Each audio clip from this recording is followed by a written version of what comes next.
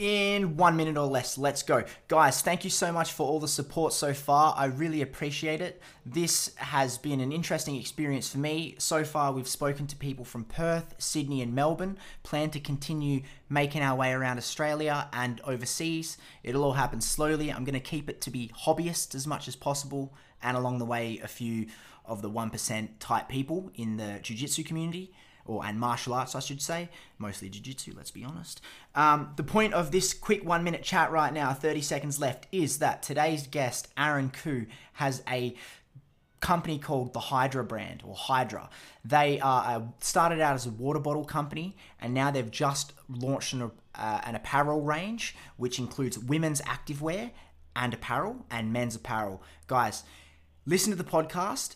The brand is really fucking sick. The new products look great. Jump on and have a look. And if you like it and you want to make a purchase and support someone from within our community, you can use the discount code AOS to get 10% off anything on the website.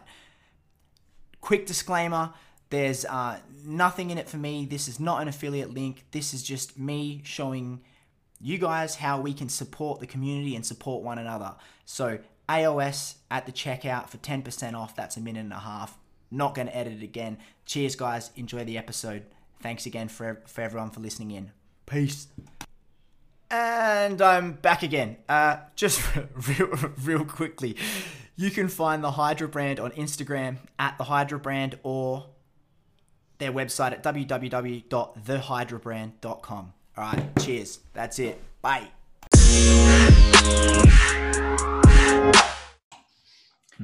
Hello, everybody, and welcome to the Art of Surrender podcast. Today, I am chatting with one of my friends and training partners from Kaizen Lab Jiu-Jitsu, Aaron Khoo. Aaron is a coach, a student, and a blue belt at Kaizen. And other than that, Aaron, welcome. Do you want to just start off? Give us a little bit of a introduction to who you are. Sure. So my name's Aaron. I've been doing jits for how long's it been? About 5 years-ish now. And I'm a blue belt. I'm currently also a fundamentals coach at Kaizen, Kaizen Lab Jiu-Jitsu, which is where Brad trains. For my day job, I just work as an IT support guy for a software company. And I've also got a side business online called Hydra. We sell mainly water bottles and duffel bags at the moment, but we're sort of introducing a new line of apparel, activewear, that sort of stuff coming soon. So yeah, that's going to be exciting. That's good. Yeah, obviously we'll talk on all the business stuff as well. Obviously, I want to know about it. So if we can backtrack, you've been doing jiu-jitsu for 5 years. I remember reading the Team Kaizen sort of introduction things that I mentioned this. What do they call it? They call it meet the Team Kaizen, meet the Kaizen team. Sorry. Yeah. That we've been putting out, and it says here that you started MMA before jiu-jitsu. That's like kind of true, but not really. Not fully accurate. So just to give you background, for high school, I mainly just played basketball most of my high school, and then because my mom wouldn't let me do martial arts when I was a kid, and I think 2007 or 8, a good friend of mine, Hayden, who used to be a pretty good fighter from Khao Muay Thai, his little brother Daniel Williams, who's actually one of it's like a state champion or oceanic champion or something now. So we used to. So I started training Muay Thai with those guys, and I started watching Muay Thai videos, K1 videos, and then next thing you know, that led me to UFC videos back in the day.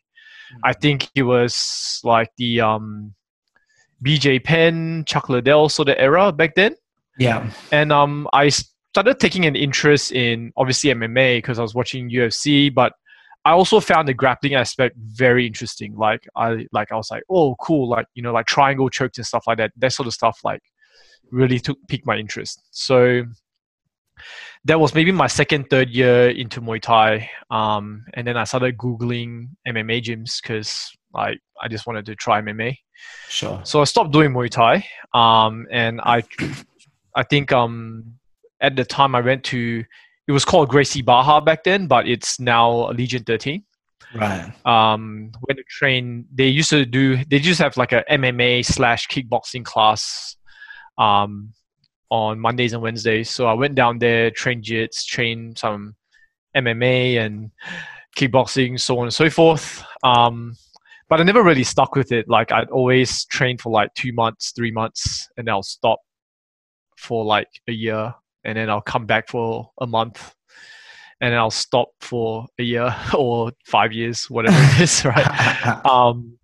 Because I don't know, like I guess it was part laziness, part me not having money, and then partly like didn't really have like good friends that I was training with, and partly because I was really shit at jiu-jitsu.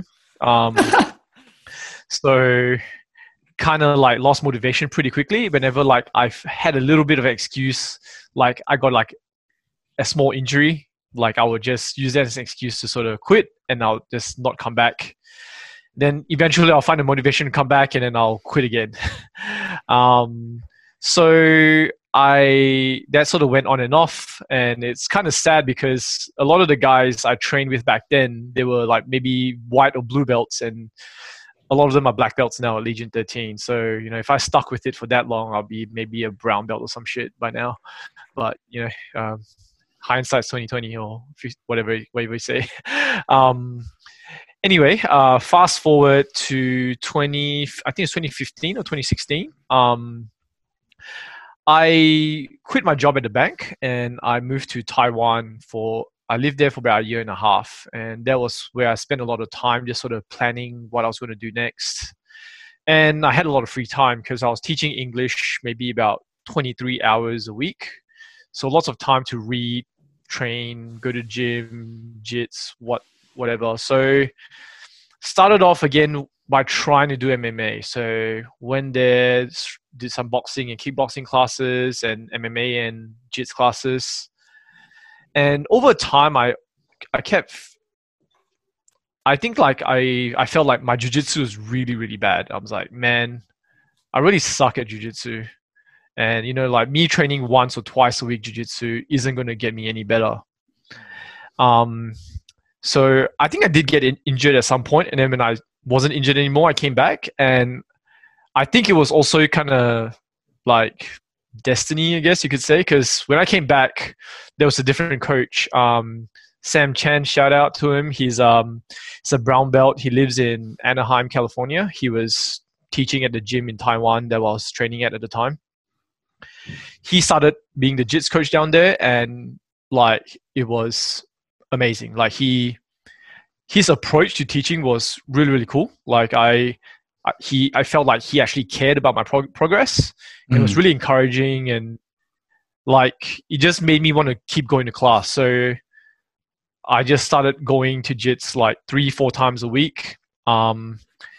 And I was maybe sparring still once a week just to keep doing some stand up. But then eventually I just lost interest in striking altogether because I was sick of getting punched in the face. So just didn't want to do that anymore, and then just kept doing jiu-jitsu, and and then that sort of like fueled my motivation. And then I think after I first got my first couple stripes, like, you know, even when I got injured, even when I lost motivation, I'd always come back. Like, you know, if I was injured, I'd take a week off, I'd take 2 weeks off, 1 month off, depending on how serious the injury is. I always came back. So that sort of like fueled my passion in the sport. And yeah, it's been training ever since then. That's awesome. So I actually found it funny how you said that you would be a brown belt if you kept going, but like hindsight. And it's funny how in your little meet the Kaizen team spiel, the first thing is that you wrote down was stop chasing belts, like the advice you would give, stop chasing belts and like let your journey unfold. And obviously that might be where you've kind of picked that up from now that you're passing on. Perhaps, I'm not sure, but yeah, maybe. A bit of that, and a bit of like, I think when I first started jits, I took it really seriously. Like it's like chasing the next stripe, or like I was literally watching YouTube videos. Like, let's say like I had a hard time in side control. I'd watch a YouTube video on like how to get out of side control, and I was just getting too obsessed with it.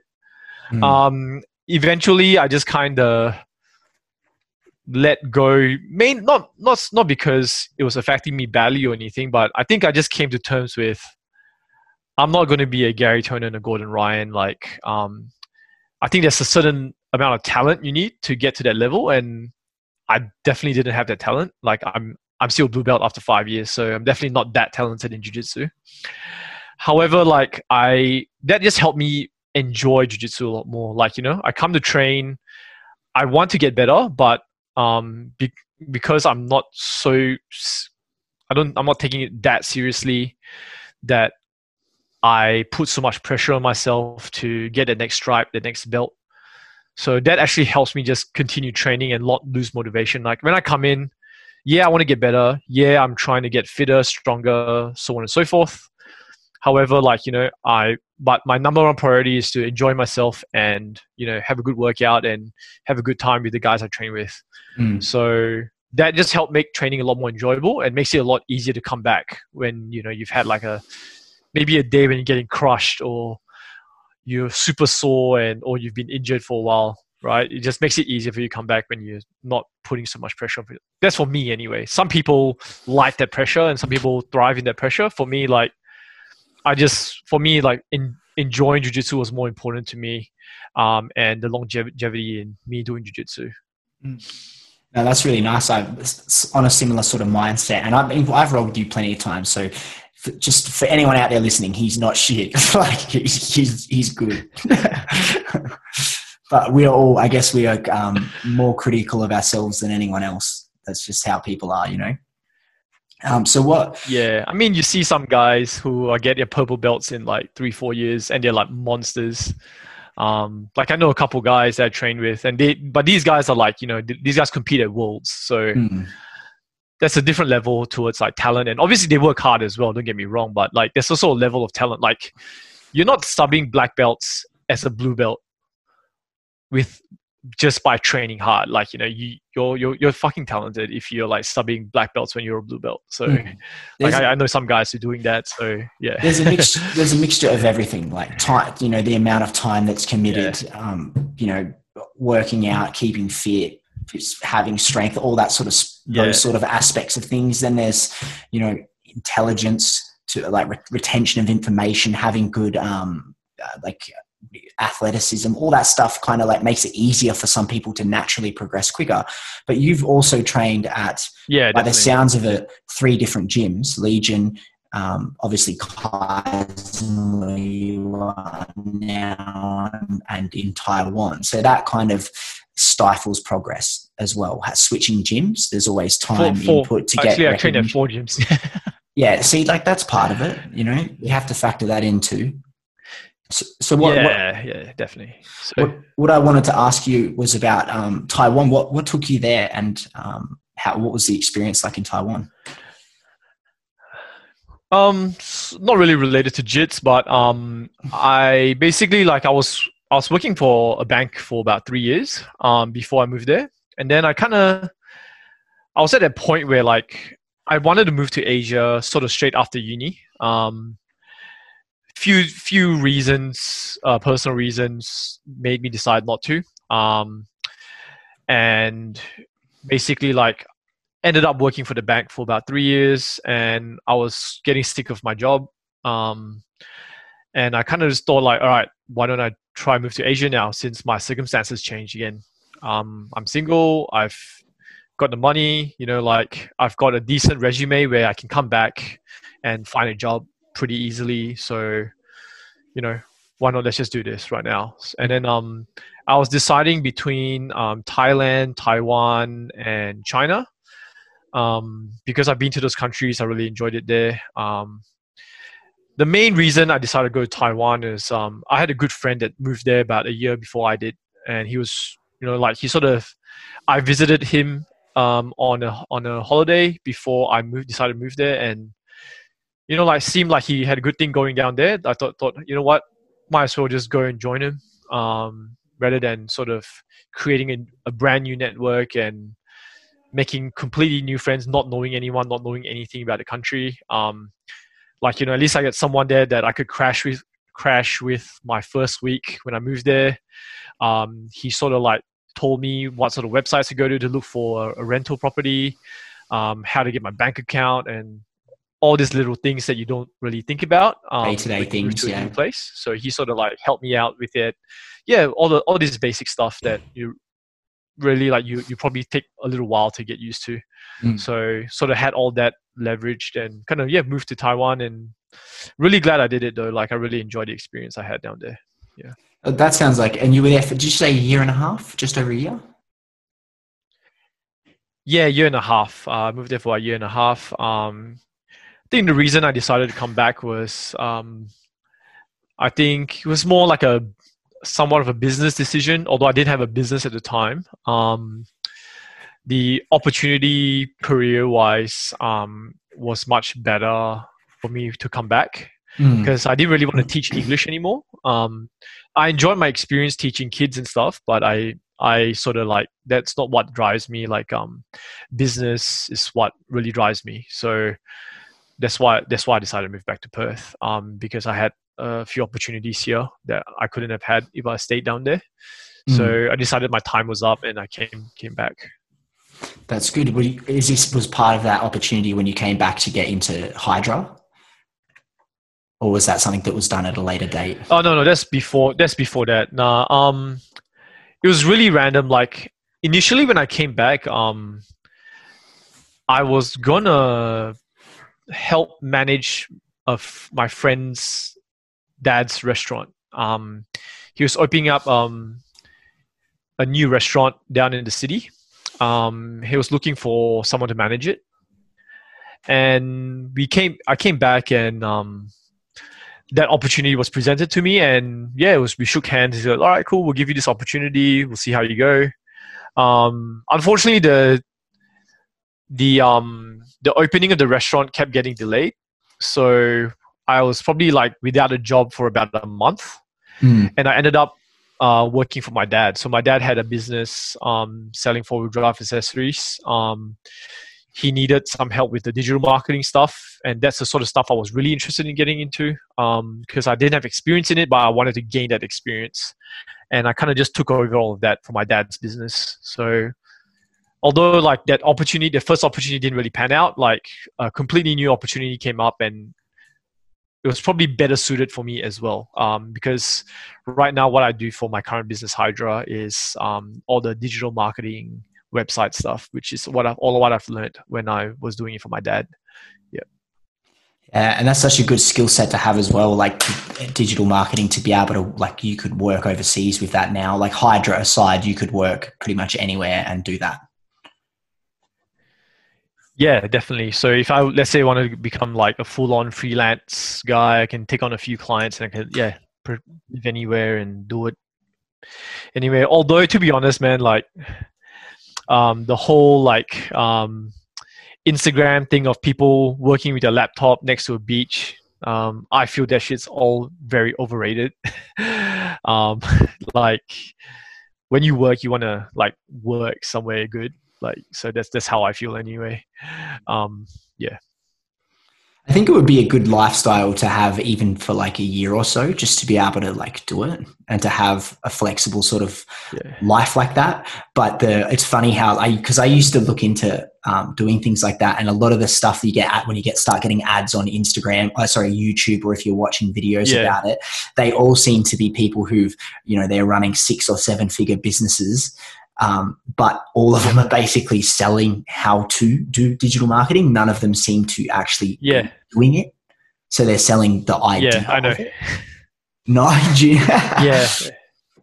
And that's the era we live in now. There's so much bullshit that's out there and people pay for it. Like I didn't take any courses on digital marketing. I literally learned everything on YouTube and blogs and trial and error. That's it. Like, a course could help you with the basics, but you don't really need like things change so frequently in this landscape that it's kind of like whatever you learn in a course might not be fully relevant to what you want to do anyway, and you're probably overpaying for that service too. So, but there's a lot of cool like if you go on Udemy, you can probably find like courses for like $20 that teach you how to run Google Ads, Facebook Ads, and stuff. And those are probably handy if you wanted just some basic knowledge. Yeah. Just fundamental stuff to get started, or just to get some direction on how to do something.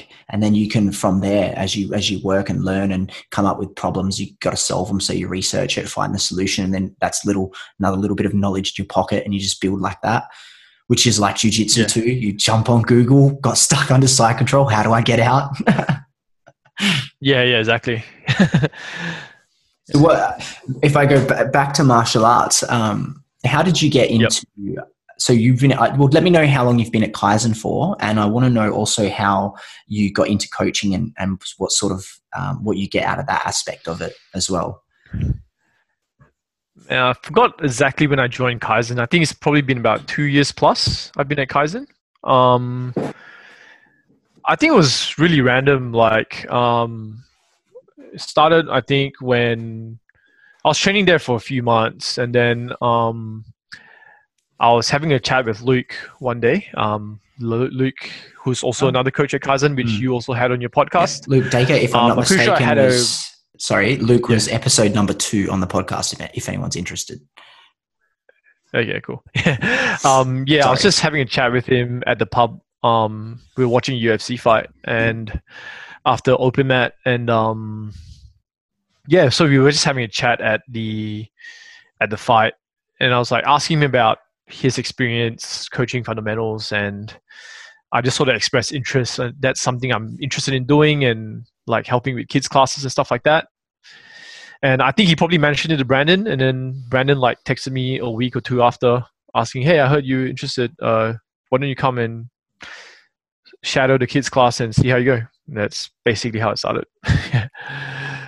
Well, it starts out that simple. Hey, what do you get more fulfillment out of teaching, the adults fundamentals or the kids? Right now, I don't really teach the kids class. I'm sort of just helping out. So just kind of watching them, making sure they don't bump into each other, and sort of making sure they're doing the right technique, because especially the Monday class can be quite big. So having a few coaches going around, making sure the kids are doing the right technique just helps things flow a lot better. I do enjoy teaching helping out with the kids. The kids, it's really cool watching them grow and everything. But I definitely have a lot more ownership with the fundamentals class, and I definitely feel a lot more attached to that one, because I am actually teaching them, and I am seeing students grow based on the techniques that I've showed them. So it's definitely a lot more rewarding to see that. And it's really been fun. It's really awesome as well, because over time you get like a lot of familiar faces coming through. So it's really cool to see people enjoy your class and come back and ask you questions, and seeing them progress, seeing them get their stripes, and it's really cool seeing that. Have you been fortunate enough to be coaching, I guess, for long enough to see someone that arrives at the gym brand new actually make it all the way to blue belt yet? Nah, not blue belt. I don't think I've been coaching for that long. I don't think anyone, even the recent blue belts, they've been training for a while. No, but I've seen like a few of them get 2-3 stripes, and some of them are like pretty good now. They're giving the guys that have been there longer a run for their money. So it's pretty cool seeing that. Chasing after our necks all the time. Yeah. It's like constantly trying to survive. Yeah. So what is it that for you personally though, outside of coaching in your own game, what is it that you enjoy the most about jiu-jitsu, or like what sort of, I guess, aspect of jiu-jitsu do you enjoy? I think definitely seeing your own growth is pretty awesome. From where I started, even at just Kaizen, from where I started at Kaizen till now, my progress has sort of gone up quite a lot. Brandon's like telling me how shit I am when I first started, and now I'm a lot better. No, he didn't say that, but he sort of implied it.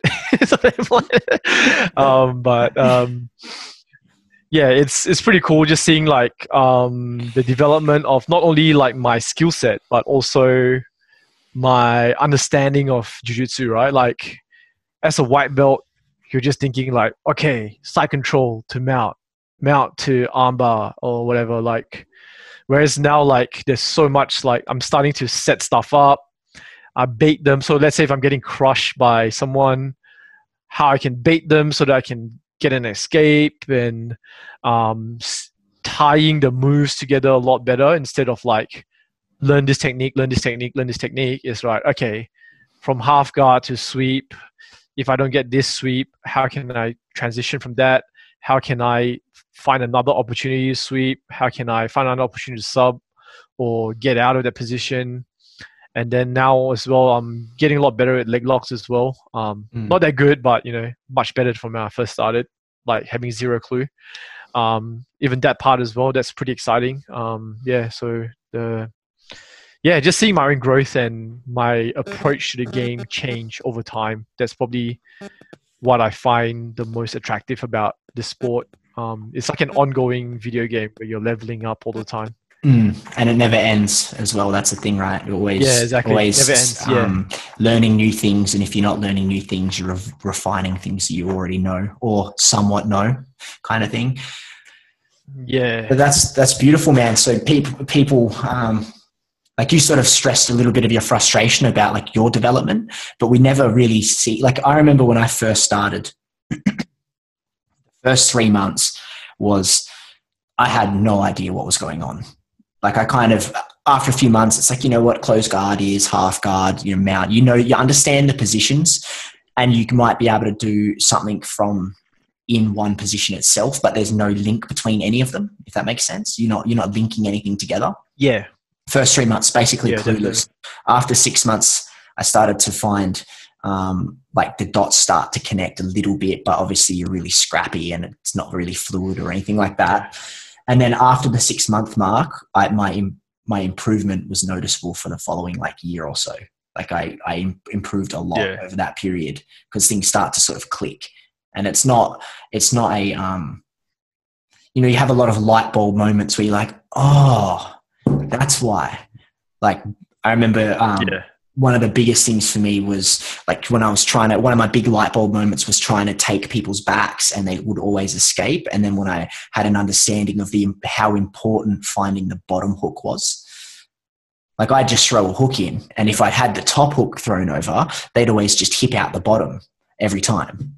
And you'd be chasing them trying to get to mount because they're moving away from you. So you're trying to follow them over to get to mount. But then as soon as I understood the importance of the bottom hook, then it gives you more time to find consolidate the position. And it's like, oh, okay. Now just find the bottom hook. Start like getting concepts like that. And then you just build on them. And that's something that's slow and it comes together slowly. And then you don't notice it. You don't notice your improvement. Yeah, I know what you mean, man. Muscle memory kicks in and things start to just, I don't know, click. Yeah, like I'm just even thinking back, like when I was a white belt, my bottom game was complete garbage. Like I was so shit on the bottom. I don't even know how I got my blue belt, to be honest. Like I was like, even at like, I remember like the first comp I did at like state, I was just so freaked out about getting to the bottom that I just gassed myself and then got into the guy got me in side control. I just completely gassed myself in like the first minute or two and just got destroyed. And then now like having like somewhat of a decent bottom game is pretty cool just to like look back at that and see the changes over time. Do you have any students that you're teaching sort of seek out your advice or come to you with questions, and like what sort of problems have you had to help people with, or even just guidance in general? I think a lot of the students that come ask me questions, they're generally like more technique related, specific. So they'll be like, oh, how do I get out of side control? Like stuff like that. And I'll just show them a couple of ways to do it so I don't like overload their brain. So it's like, all right, this is one basic way you can get out of side control. And then this is another way if that way doesn't work. And I guess like, sometimes people might have certain troubles at some places that, I just sort of point them in the right direction, I guess, going like, there's a lot of intricacies to every single technique. So there's no like one way to get out of it. And a lot of the time as well is timing, right? Like trying to explain timing is such a hard thing. It's like, okay, how do you, like, so many sweeps I do are so reliant on timing that you could do the technique completely right, but if you don't time it correctly, it's still not going to happen. But I think another thing is with our gym, Brandon's pretty accessible, so I think a lot of people tend to probably go to him more with more overall concept development, that kind of stuff. So yeah, which is pretty cool. You've got like a black belt with a lot more experience, basically happy to have a chat with you and help you improve at any time, really. So yeah. Or even after class, if I have a question, he will always just be like, yeah, sit down for a minute and then just show me, pretty much. He'll always give you the time. Yeah. But I guess we get the same thing amongst like, the blues, purples, browns. You can always ask people questions, or even when we're just talking after class, sometimes you may not make a comment, but we'll be having a conversation. You'll be picking bits and pieces of it and thinking about it. At least that's just me anyway. Yeah, exactly. Everyone in our gym's pretty cool in that sense. Like, whenever I've had like questions for the brown belts or purple belts, whatever, like they're always happy to answer. And same with Brandon. I do a lot of my own research as well. Like, you just jump on YouTube and see how certain people do certain things and kind of work from there as well. Yeah. Sorry, keep going, mate. Sorry, go ahead. When you mentioned YouTube, no, I was going to say that we have a slight delay between us, so like our timing's a little bit off. My apologies. You go ahead. Okay. Oh, okay. I think you're going to ask me what YouTube channels I look at. Is that right? Yeah, just if there's any channels or instructors that you like to follow. To be honest, not really. Like, I'm not very picky in that sense. Like, most instructors on YouTube probably are better than me, so I'll just take their word for it and try it out and make adjustments if need be. But I definitely like Lachlan Giles is amazing. His stuff, he explains a lot of very little nitty-gritty details in his stuff. Also, who else have I watched? I think that Stephen Kesting guy, he's pretty good too, with his explanations. But yeah, I'll just watch whatever like it comes up. Like, for example, if like you go, oh, what's the best way to like armbar from a mount or whatever, I'll just type that into YouTube, and whatever that's the most relevant, I'll just click on it. I'm not really picky in which instructor I look at. Yeah.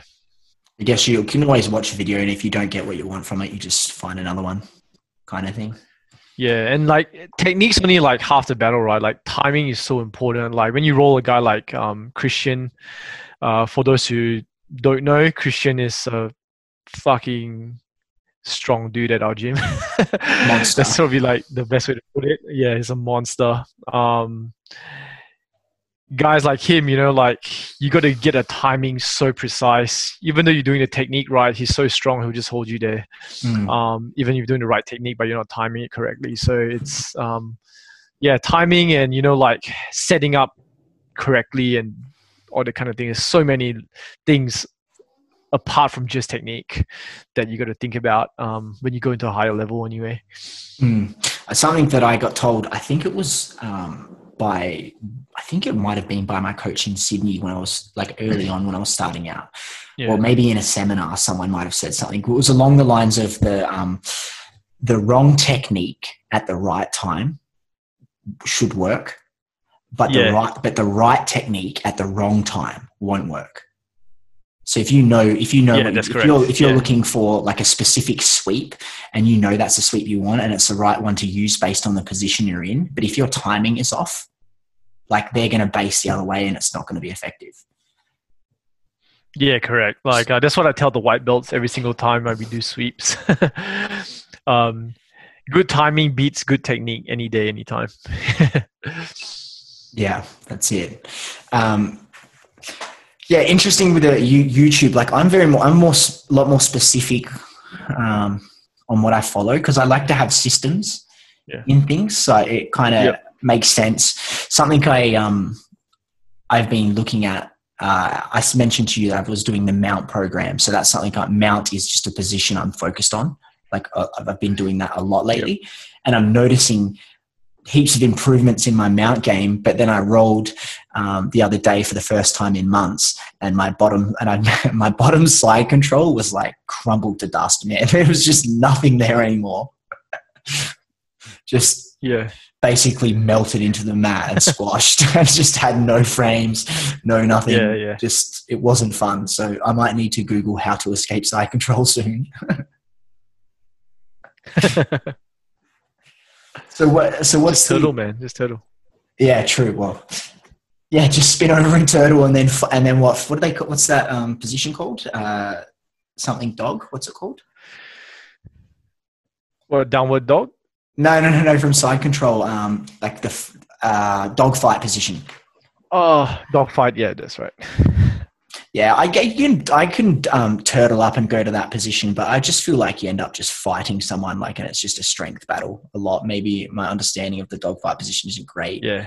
But I end up just kind of wrestling from there, and I try to avoid doing that, like forcing things. I try to avoid doing that, but if you're comfortable there, though, it's actually pretty effective. Something I've got a little bit better since I joined Kaizen, the whole like ground wrestling stuff on your knees.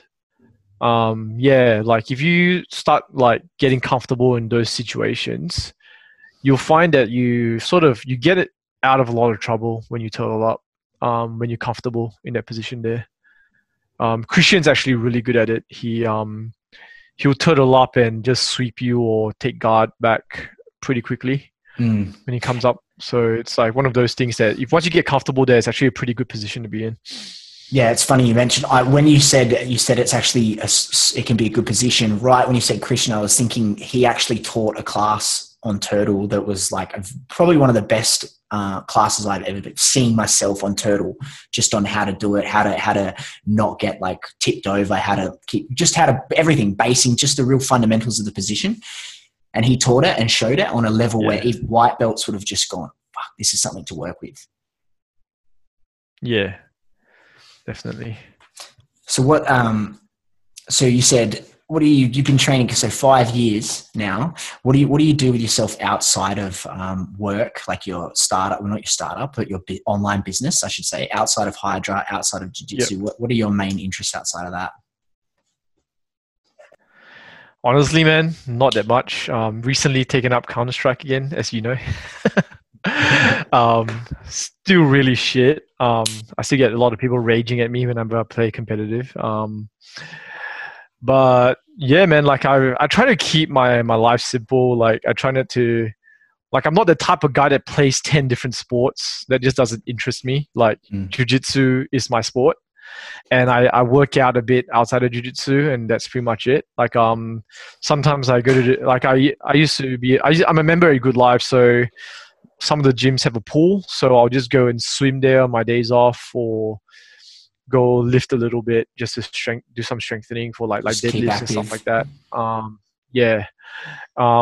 And yeah, just like hang out with mates and smoke shisha, and that's my life in a nutshell. It's like it's my work, my business, jiu-jitsu, and whatever free time I'm watching Netflix or smoking shisha with my mates, or traveling if I'm obviously like on holidays. I'm traveling. Yeah. I was not expecting you to say smoking shisha. I was like, what? Nah, that's my number one pastime. Okay. It's like yeah. I was going to say not the best for jiu-jitsu, not recommended for jiu-jitsu, definitely, but it's something I do in my spare time. Yeah, fair enough. Yeah, with not that often, like maybe once or twice a week or something. Yeah. I was going to say with Counter-Strike, a couple of tips for you so you don't get raged at by teammates. Don't bait, and get your smokes and flashes down early and anticipate the rush. I've been learning that actually. I've been YouTubing how to like smoke better and shit, but my aim and stuff is still pretty like But yeah, it's all just like awareness and getting used to how the game's played, like jiu-jitsu, like everything. It's all just like time and yeah. One of the biggest things for improvement there is, well, obviously aim is all muscle memory. Aim. So once you get your muscle memory on aim and how to like hold angles and stuff, you'll find improvement in that. Same in jiu-jitsu, I guess. But the other thing is like you need to know how to read the spawn so you can get to the choke point. You know what a choke point is, right? In CS or even in a game, a choke point. No, do you know? I don't actually. So a choke point would be if you're a counter-terrorist, right? And then there's the terrorists on the other side. Yeah. But when the time goes, you can actually move from spawn. If, let's say, both teams rush to B site on, let's just say, Dust 2, the choke point will be the point in time where both teams meet. So that's something that is initially, that's what you're fighting for. You're fighting so if you're the CT, you want to get settled. So you might throw a smoke to block their run because they're not going to want to run through the smoke initially. They might have to wait for it to fade before they go. So you want to get your smokes down early. You might throw in a flashbang to deter them. Maybe you'll spam. I'm not sure. But the fighting for the choke points is important early on and not wasting all your grenades. Cool. Yeah. Right, so like A long or like mid or whatever. Yeah. Okay, I get what you mean now. Yep. You understand where they are because you know if you run to A site and you go into long, you know where you meet them for the first time, where you actually exchange gunfire. Yeah. I know what you mean. You're fighting for that position. Yeah. I know what you mean. Yeah. And then like as a CT, you're basically like fending them off to prevent the bomb plant because you're running the clock down. In a nutshell, yeah. But you're playing pickup games, right? You're just joining servers, so it's hard to have teamwork unless you're playing with real people, like an actual team that you play with. Yeah. Each other. Yeah. Like I just match up with random people and competitive. Because the guys I play with are mainly overseas, so like either one of us will always have a bad ping. But yeah, so that's why like sometimes if I just want to have a game, I'll just jump on competitive and get matched up with 4 randoms. And usually it's fine, but every now and then I get someone that just gets so fucking pissed off at me. It's crazy. It's like it's almost. It's like I understand, and I completely understand why too. Like I like empathize with them. Like I hated it when I played basketball and I get like a shit guy on my team and I'm playing pickup and just was just such a liability. So yeah, I get it. That's funny. So I just try to be a good teammate. Yeah, I haven't, like you said, I can't play. I've got to say, if anyone listening, I have a MacBook, so you can't really play games on that. So I'm I'm talking from my past time. Like I played Counter-Strike 1.6 for fucking years. You don't even want to know how many hours I put into that game growing up. But it was in all of the things I've done in my life, like even with jiu-jitsu and everything, I reckon CS was probably the one thing me and my brother were the most passionate about growing up. Like we were fully into it. Yeah, and plus, with computer games, you don't have that time limit. Like it's not like jiu-jitsu where you roll for like what 1 hour, 2 hours max, and you're puff, you're destroyed, you can't roll anymore. It's not like Counter-Strike. You could play it from like for 15 hours and play it until your eyes bleed. Yeah. So yeah, it's that's a danger, I guess, and I guess it's a lot easier to put in more hours into that as opposed to like a sport, I guess. Yeah, well, that's the thing. You can get carried away from it and abuse it, and then it can it's a good escape from life and a good wind down and things like that. And that's what I enjoy about games now. But back then, it was sort of like counterproductive if you play so much. And that's partly why I enjoy focusing instead on things like jiu-jitsu, because it's like it's it's self-development and it's a life skill that you have. And one of the coaches that I was training under in Melbourne, Phil Grapsis, he used to say that no matter where you are, no matter what you're doing, what you're wearing, jiu-jitsu is always in your back pocket. So if you ever need it, it will always be there and you can use it. So it's a life skill, man. You've got it forever. Even if you stop training and you're at the level you're at, blue belt, you're already 3-4 stripes on a blue belt. I think I'm 2 or 3. Yeah, I think two stripes. Yeah. So you, even at that level, man, like if you never trained again, you would still have a certain a body awareness of movements and things like that. Someone who's never trained will never have. Yeah. Like, I'll probably still be able to like sub white belts, like even if I take a year off. It's our favorite. It's our favorite pastime, just going after white belts. So I only fundamental classes and only ever roll with white belts. So I just count my submission. Yeah. Not really.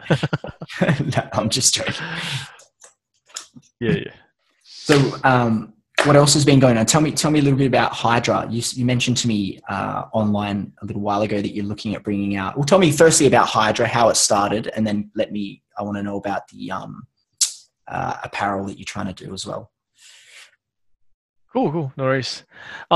So prior to Hydra, I think this was maybe about 2016, I think. I actually started a print on demand sort of t-shirt company called Retrojits. And we basically just we got someone to draw Street Fighter characters and Mortal Kombat characters doing submissions and shit and just putting them on a t-shirt. So me and he's currently also one of my business partners in Hydra, Eugen. We both did that. So we just came up with a whole bunch of different designs and we chucked them on t-shirts and we started going on Instagram and just started posting it and running ads and seeing how it would go. And it was okay. Like, it was obviously not the biggest market because number one, you're going to have to find someone that likes jiu-jitsu. Number two, likes gaming as well, and like retro gaming, not like new school gaming. And then number three, that's willing to wear that thing on their t-shirt, right? So it's a pretty small market, but we got a following. Like, we had maybe like 1,000 people on Instagram or something that like followed our stuff and they would really liked our stuff. Fun fact, I got Kid Dale to wear it, one of my t-shirts, and he posted it on Christmas as well. So that was pretty cool. We got like a whole bunch of buys on that. However, we decided to shut the business off anyway because copyright issues and so on. And it wasn't something that we were making much money on. We were making I'm pretty sure we lost money at the end of it. I don't think we made any money. I think we just, whatever we had, we recouped maybe like 80% of the money we put into the business. And I just pumped that into Hydra. So Hydra was started with who was also my business partner at Retrojits at the time, Eugen.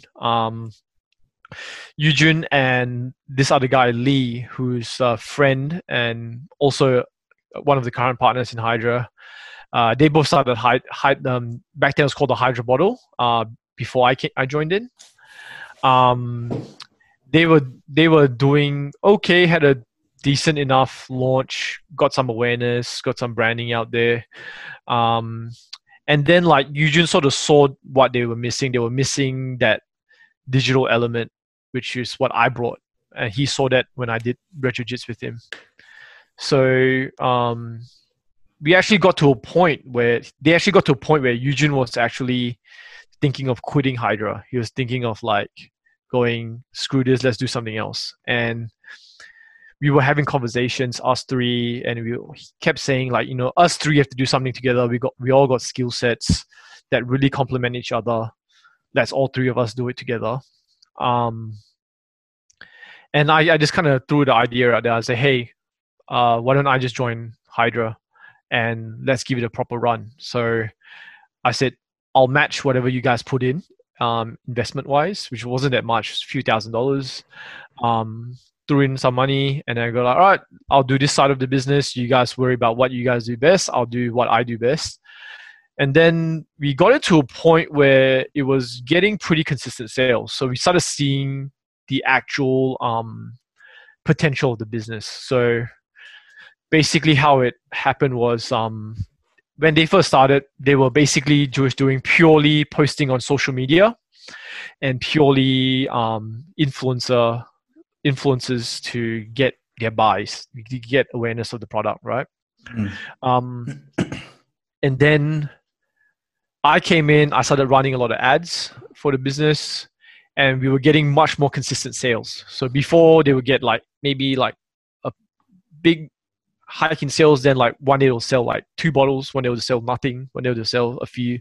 So it's really inconsistent. Whereas now since I came in, the business is growing a lot more. The business was generating a lot more revenue consistently. So we started seeing the potential that this business could get to. And yeah, and then we just decided that we're going to focus on it and really make it grow. And now we've got it to a point where we're churning some decent figures. And like we haven't had to throw any more money into the business. Everything that the business has is basically generated through its own profits from selling whatever stuff. Have taken a few loans, but we've always paid back all the loans that we've taken out. So we've never had to put any more extra money back in to the business, which was, so that really shows the potential of it.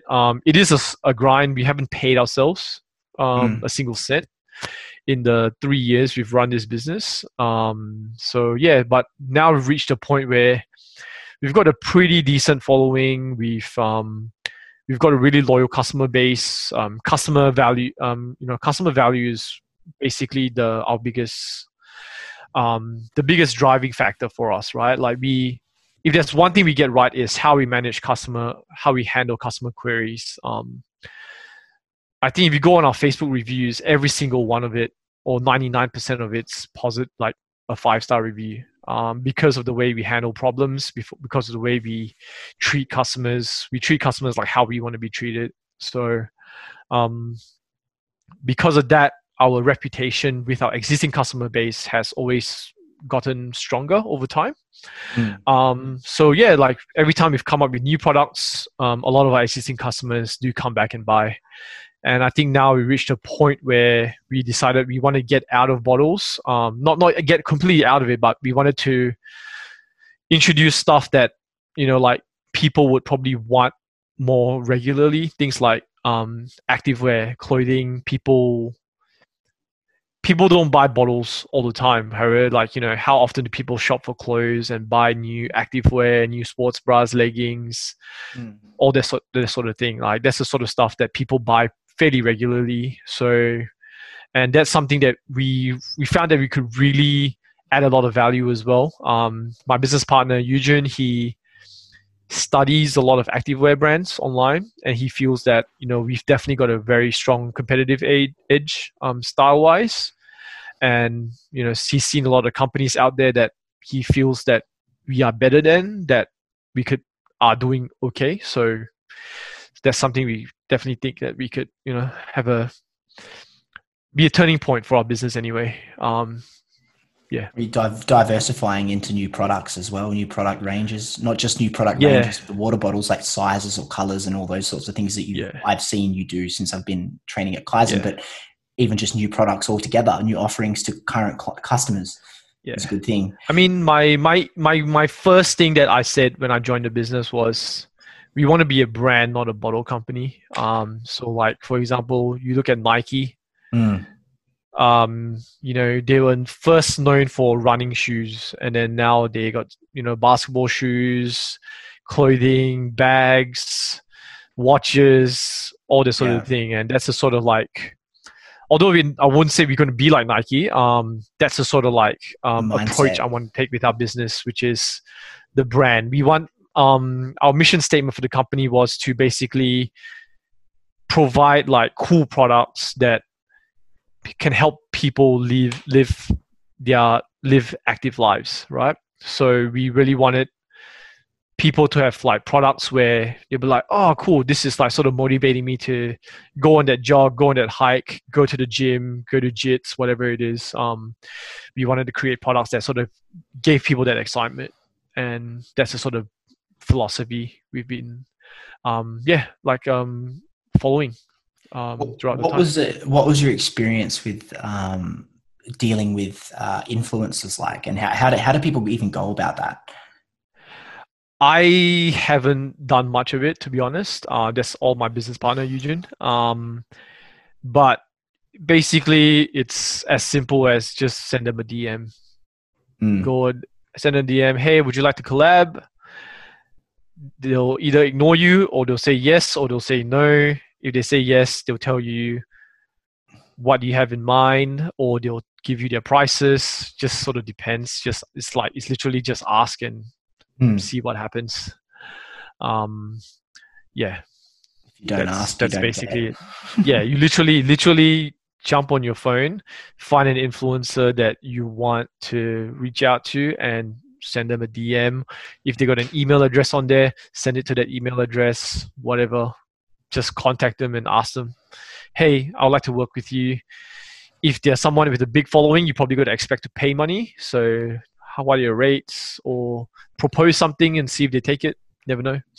A lot of the influencers we work with, we actually do it based on just product, because they love our product and they're happy to promote it. They're happy to do it for like a free product or whatever. So there's a lot of influencers out there who are willing to work for free product if they really like your product, or sometimes their following isn't that big, so they're happy to do it.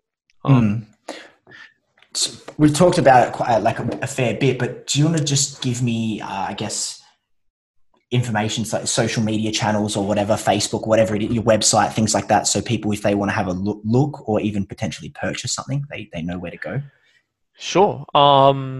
Website is www.thehydrabrand.com. So THE Hydra HYDRA brand BRAND.com. And Facebook and Instagram is basically the Hydra brand as the name, the handles. Yeah. Go to the website and the Instagram. You guys have a sick website, and your logo, I really like your logo. The 3 heads, it's good. It's cool. And I can see that would work as a brand. I can see the brand that, like, it's just a good logo, man. Honestly, I like it. Thank you. We've got some. When are you planning to post this podcast up? I've got 2 more in the book, so probably another 3 or 4 weeks. Okay, cool. At this stage. So yeah, I think mid to end of June, we've got our activewear and stuff coming up. So yeah, you guys should check it out. I'll hit Brad up with a discount code later if you guys, so he can post it when he posts up this podcast, when our activewear launches. So you guys get a discount if you guys want to get some. Yeah, I'm happy to do that. If you want to keep this all, if you want to hold, I'm happy to release this podcast at whatever time is going to suit best to your launch to help you. And if you want to do a discount code and things like that, I'm happy to do that. And yeah, sure. If anyone listens and they want to buy something, then feel free. Yeah, of course, man. We're friends. Happy to support you. Yeah, no problem. I think we're still confirming a lot of arrival times and stuff, because shipping's a bitch now with the whole COVID thing. But yeah, whenever I get a set launch date, I'll let you know. Can I ask from my perspective, because I'm interested in obviously I'm an accountant. I've been interested in startups and things like that for years. And I've even looked at doing things myself. And so first thing I did was go to Alibaba. That what sort of, how did you approach initial suppliers? I understand you weren't at the business from day one, but are you, is your wholesalers, are they from China? Are they off Alibaba? Where do you go to for all that? We got really lucky. My business partner, Eugene, he was obviously doing the research at the time. He found this one seller on Alibaba that was willing to meet his requirements in terms of minimum order quantity. And they happened to be a really good supplier. So we just reached out, got some samples, and then started an order. And that's that, really. If I were to advise anyone that's looking to get into e-commerce, yes, please. If they want to start their own product and so on. So I would start with Alibaba. There's a few other websites which I haven't really tried myself, but I've heard about them, like madeinchina.com. Or there's Alibaba, you can even find suppliers in Vietnam or other places. You don't even have to look for them in China. Like Vietnam, there's a lot of manufacturing going on there now as well. So that's something we're exploring moving forward. So yeah, jump on things like Alibaba, whatever, DHgate, whatever it is, right? There's so many websites out there now. Find one, explore suppliers, send a bunch of them. You got to be prepared to spend some money for samples. So send a bunch of them messages going, hey, I want to sell products XYZ. This is what I want it to look like. How much is a sample? They'll come back to you, right? And then from there, you can kind of gauge like how fast they respond to you. How are the dealings with them? Who has what sort of minimum order quantity? Like one guy might have a minimum order quantity of 1,000 pieces. One guy might have a minimum order quantity of 100. So just throw out feelers out there. Whoever you like, get some samples from them, compare the quality, and then just make your first order. That's basically it. There's not too much else you can do from it. You need to factor in things like foreign currency, GST on imports and things like that are important to know too. Yeah, so that's stuff you got to work out yourself. If you get a freight forwarder, you can find out how much things like your customs cost and everything. So we use Seaway at the moment to import our freight. So we've got an agent. We basically go, this is how much stuff we're ordering. This is the cost. This is the dimensions. This is the weight. He'll tell us, all right, this is how much it's going to cost you to ship it. And this is how much in taxes we estimate you're going to have to pay. So yeah, that's thing. If you go on, do you know Tim Ferriss? Yeah. Tim Ferriss's podcast, there is one, he did this is a while ago though, so you might have to search back. I forgot who it was. It was a couple of dudes who sold like a back pillow. He interviewed them on his podcast, and they basically went through like a detailed like podcast on how they look for suppliers. That's a pretty good one to watch if you're interested in importing stuff. They've got a pretty cool way to vet suppliers. Okay, while you've said that, I've just Googled the Tim Ferriss show. It's Benedict Doman and Santiago Nesteres with Elaine Poffeld, and it's episode number 354, if anyone is interested in having a look at that. Yeah. There you go. So do you use things like Shopify, or what's the sort of structure of it? Yeah, so websites hosted by Shopify. I've dealt with a few different platforms before. I really like the way Shopify works because you don't have to worry about security, you don't have to worry about hosting. It's all hosted by Shopify. It's fast. It is a bit more of a premium. You are paying a little bit more for things like plugins and apps and stuff like that, which you could get on WordPress for free. However, I feel it works a lot better. It's a lot more reliable and a lot less bullshit you have to deal with compared to like trying to build your own custom website on WordPress or something. But I had a look at this kind of stuff as well, and WordPress is not, they say it's easy, even Squarespace, it's not as easy as they say it is to just build a website. Even though it's drag and drop, there's a lot of, bits and pieces that you need to know how to do. Yeah, I mean, especially if you're doing online stores, like if you're just building a website to promote like a brochure website, we call it, where you're just putting information, it's a lot easier to make a website like that. However, if you're talking about e-commerce, there's so many aspects involved, like your checkout, related items, there's discount codes, there's PayPal integration, there's, if you have a merchant facilities, Stripe, so many things involved, man. So making it SEO compatible, all that sort of stuff. Yeah, if you have the time and to put into it, that's great. Like WordPress is great for many things. One of the things that's great about WordPress is it's a lot easier to customize, and it's also, there's a lot of free plugins you can get with WordPress. However, there's a lot of downsides with WordPress. Like, for example, you could easily get hacked with a bad plugin with WordPress. You need to have good hosting, otherwise your website would be slow as shit. You need to make sure you need to if you're using things like themes or templates, they're going to add some bloat to your website, which could potentially slow down your website. So it's so many things involved, which I don't have to think about using Shopify. So yeah, that's why I go with Shopify. There's a few other good ones that I've heard of as well. I haven't tried them, but like Neato is pretty good as well. Like they're Australian-based company. So if you're primarily selling in Australia, Neato could be a good one to look at. Neto. Yeah. Is it a lot of it that you've learned, like the digitals? Is it all just sort of like learning as you go and having just, I guess, like trial and error, little fails along the way, or this is working, let's keep doing this, things like that? For me, it's with paid ads. To be honest, right? Like with paid ads, it's one of those things where it's very easy to learn if you have a project, websites and stuff. If you got a project. So whether that's, for me, my project at the time was my dad's business.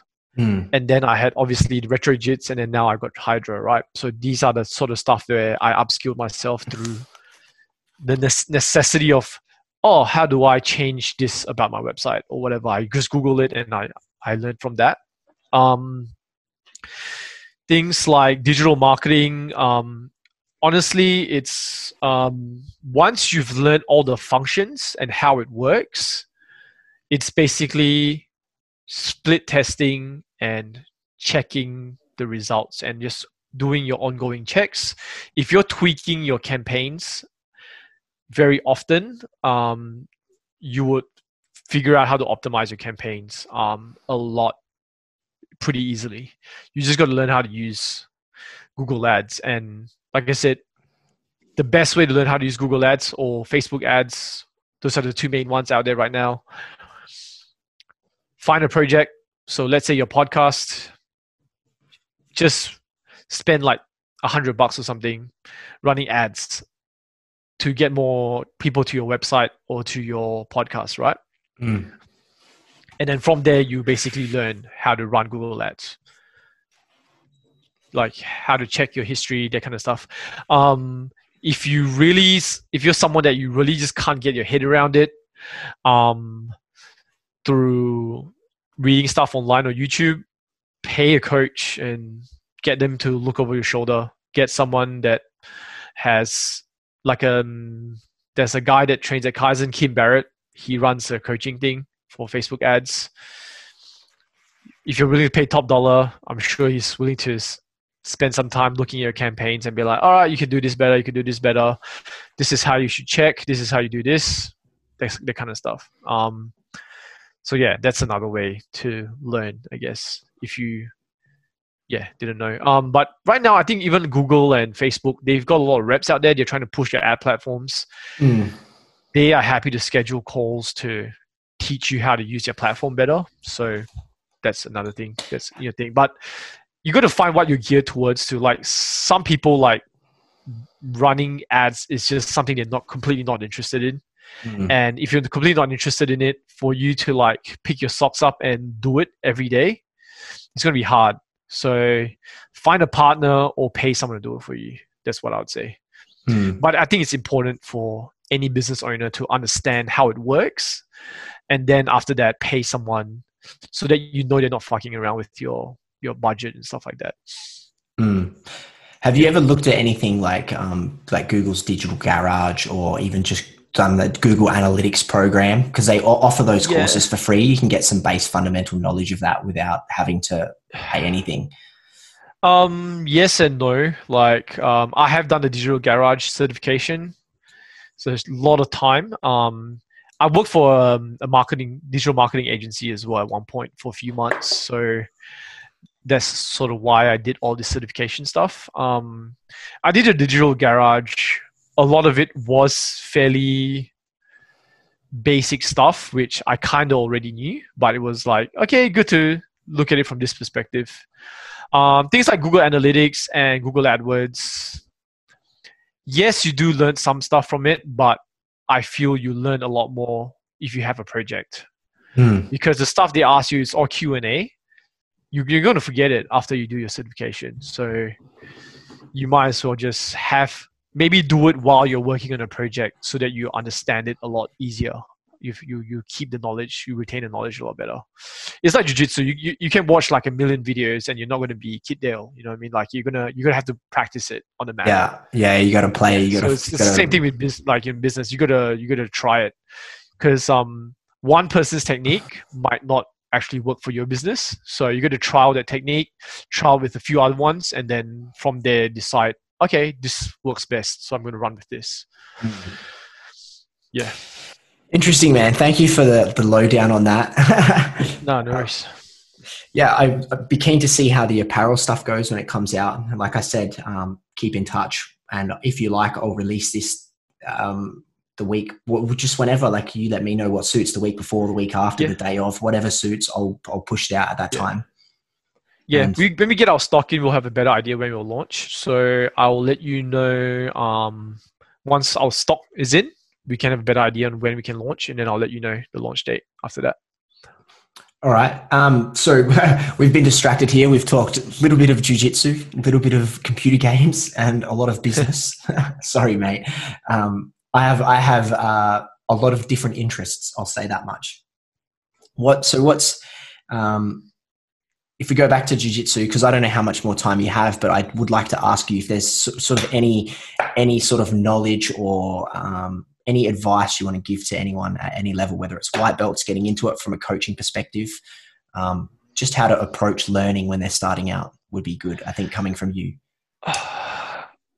Honestly, for me, find something that helps you just keep coming back to training.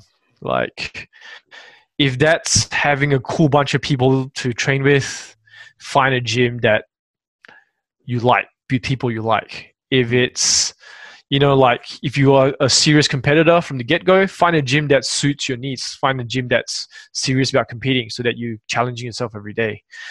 If you just if you're just like a hobbyist and you just, you just want to train a couple times a week, find gyms that are more open to that.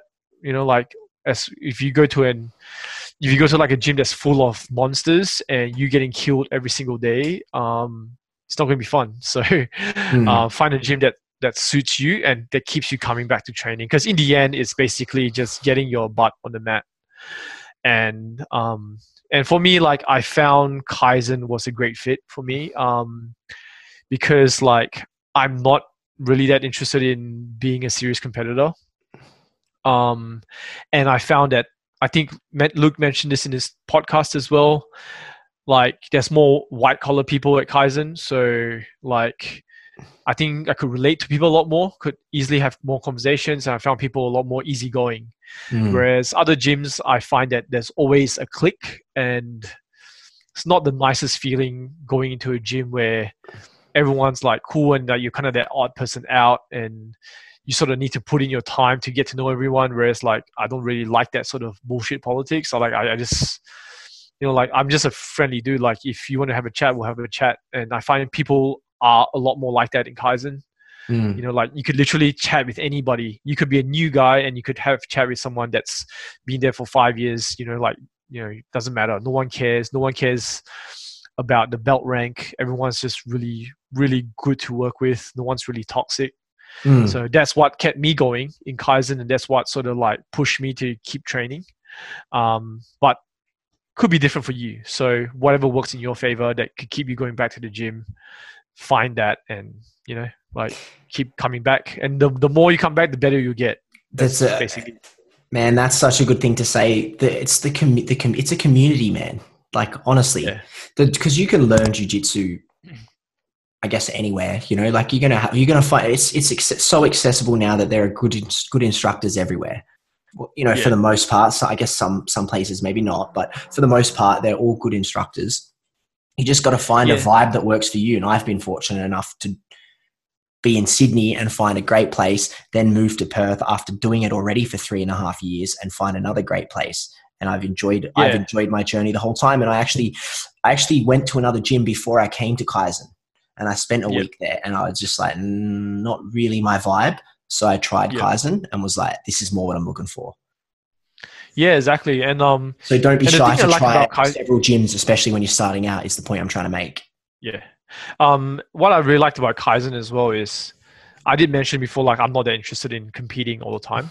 But when I do want to compete, I have that sort of support system as well. Like, you got to guys like Max and Christian, and like Brandon's always super keen to help people competing. So if I want to compete, I have that option as well, and that sort of like competition classes to go to if I do want to compete. But if I don't want to compete, I'm sort of like, I don't feel like I'm pressured to compete. I don't feel like I'm sort of behind. Like, like I just feel like it's just pretty chill. So that's what I love about Kaizen, and the people there as well. Like they just make it easier to come back to training every single week, every single day. So it's and I really enjoy the way Brandon coaches. So I think the instructor as well. Yeah, like the way Brandon coaches is very different to quite a lot of gyms I've been to in the past. So really enjoyed his style. Can you elaborate on that a little bit? Like about it? Like Brandon's very open-minded. So like he takes that approach and you find what's good for you.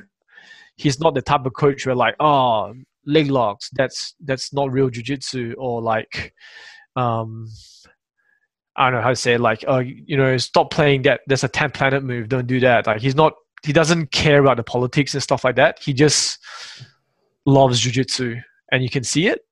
Doesn't force anything down your throat. Yeah, exactly. And he goes like, if it works for you, do it, great, do this. Do that move you saw on YouTube if that works for you. But yeah, be wary of this and this. But if that works for you, use it, practice it, get good at it. Right? He and he's very objective and very open-minded. And he's a fellow white collar guy too, so it's kind of like easier to relate to him compared to like some other coaches out there. Not saying there are any bad coaches I've had. Like I haven't had any terrible coaches. But I just really vibe with Brandon a lot more compared to some of the coaches I've had in the past. I get it. It's no problem. Don't stress. Yeah. All right, man. Should I let you go? Yeah, man. No worries. You think we've done just over an hour? If your questions, I'm happy to answer them. Otherwise, yeah, we can call it a night.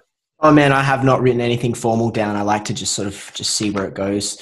I don't know if you have anything you want to bring up or anything you'd like to ask me or talk about. No, I think we covered a lot.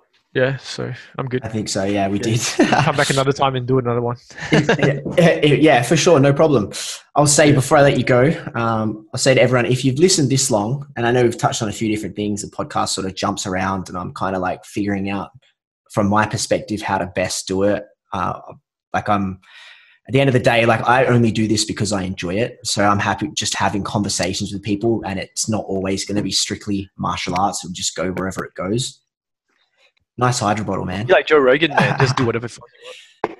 Yeah, well, I like it's obviously the whole point. It's a martial arts thing, but yeah, like it is that, man. I'm not fixed to anything. It's a passion project, man. So just go where it goes. But I was going to say, I have launched a Facebook page because I got told by a dear friend of mine to get out of my own way and launch a Facebook group. I have a Facebook group, but had to do a Facebook page. He's like, if you want your podcast to grow, you got to get a Facebook page. So I've done that. And for anyone who likes the podcast, I would really appreciate if you followed it. And it's just basically The Art of Surrender podcast. So if you just go facebook.com/The Art of Surrender podcast, you'll find it. Follow it. And yeah, that's it. As I would say previously to anyone, if you're listening and you want to be a guest on the podcast, slide into my DMs or hit the podcast Instagram up or the Facebook page, like I just mentioned, hit me up and we'll do it. That's about it for me. Awesome.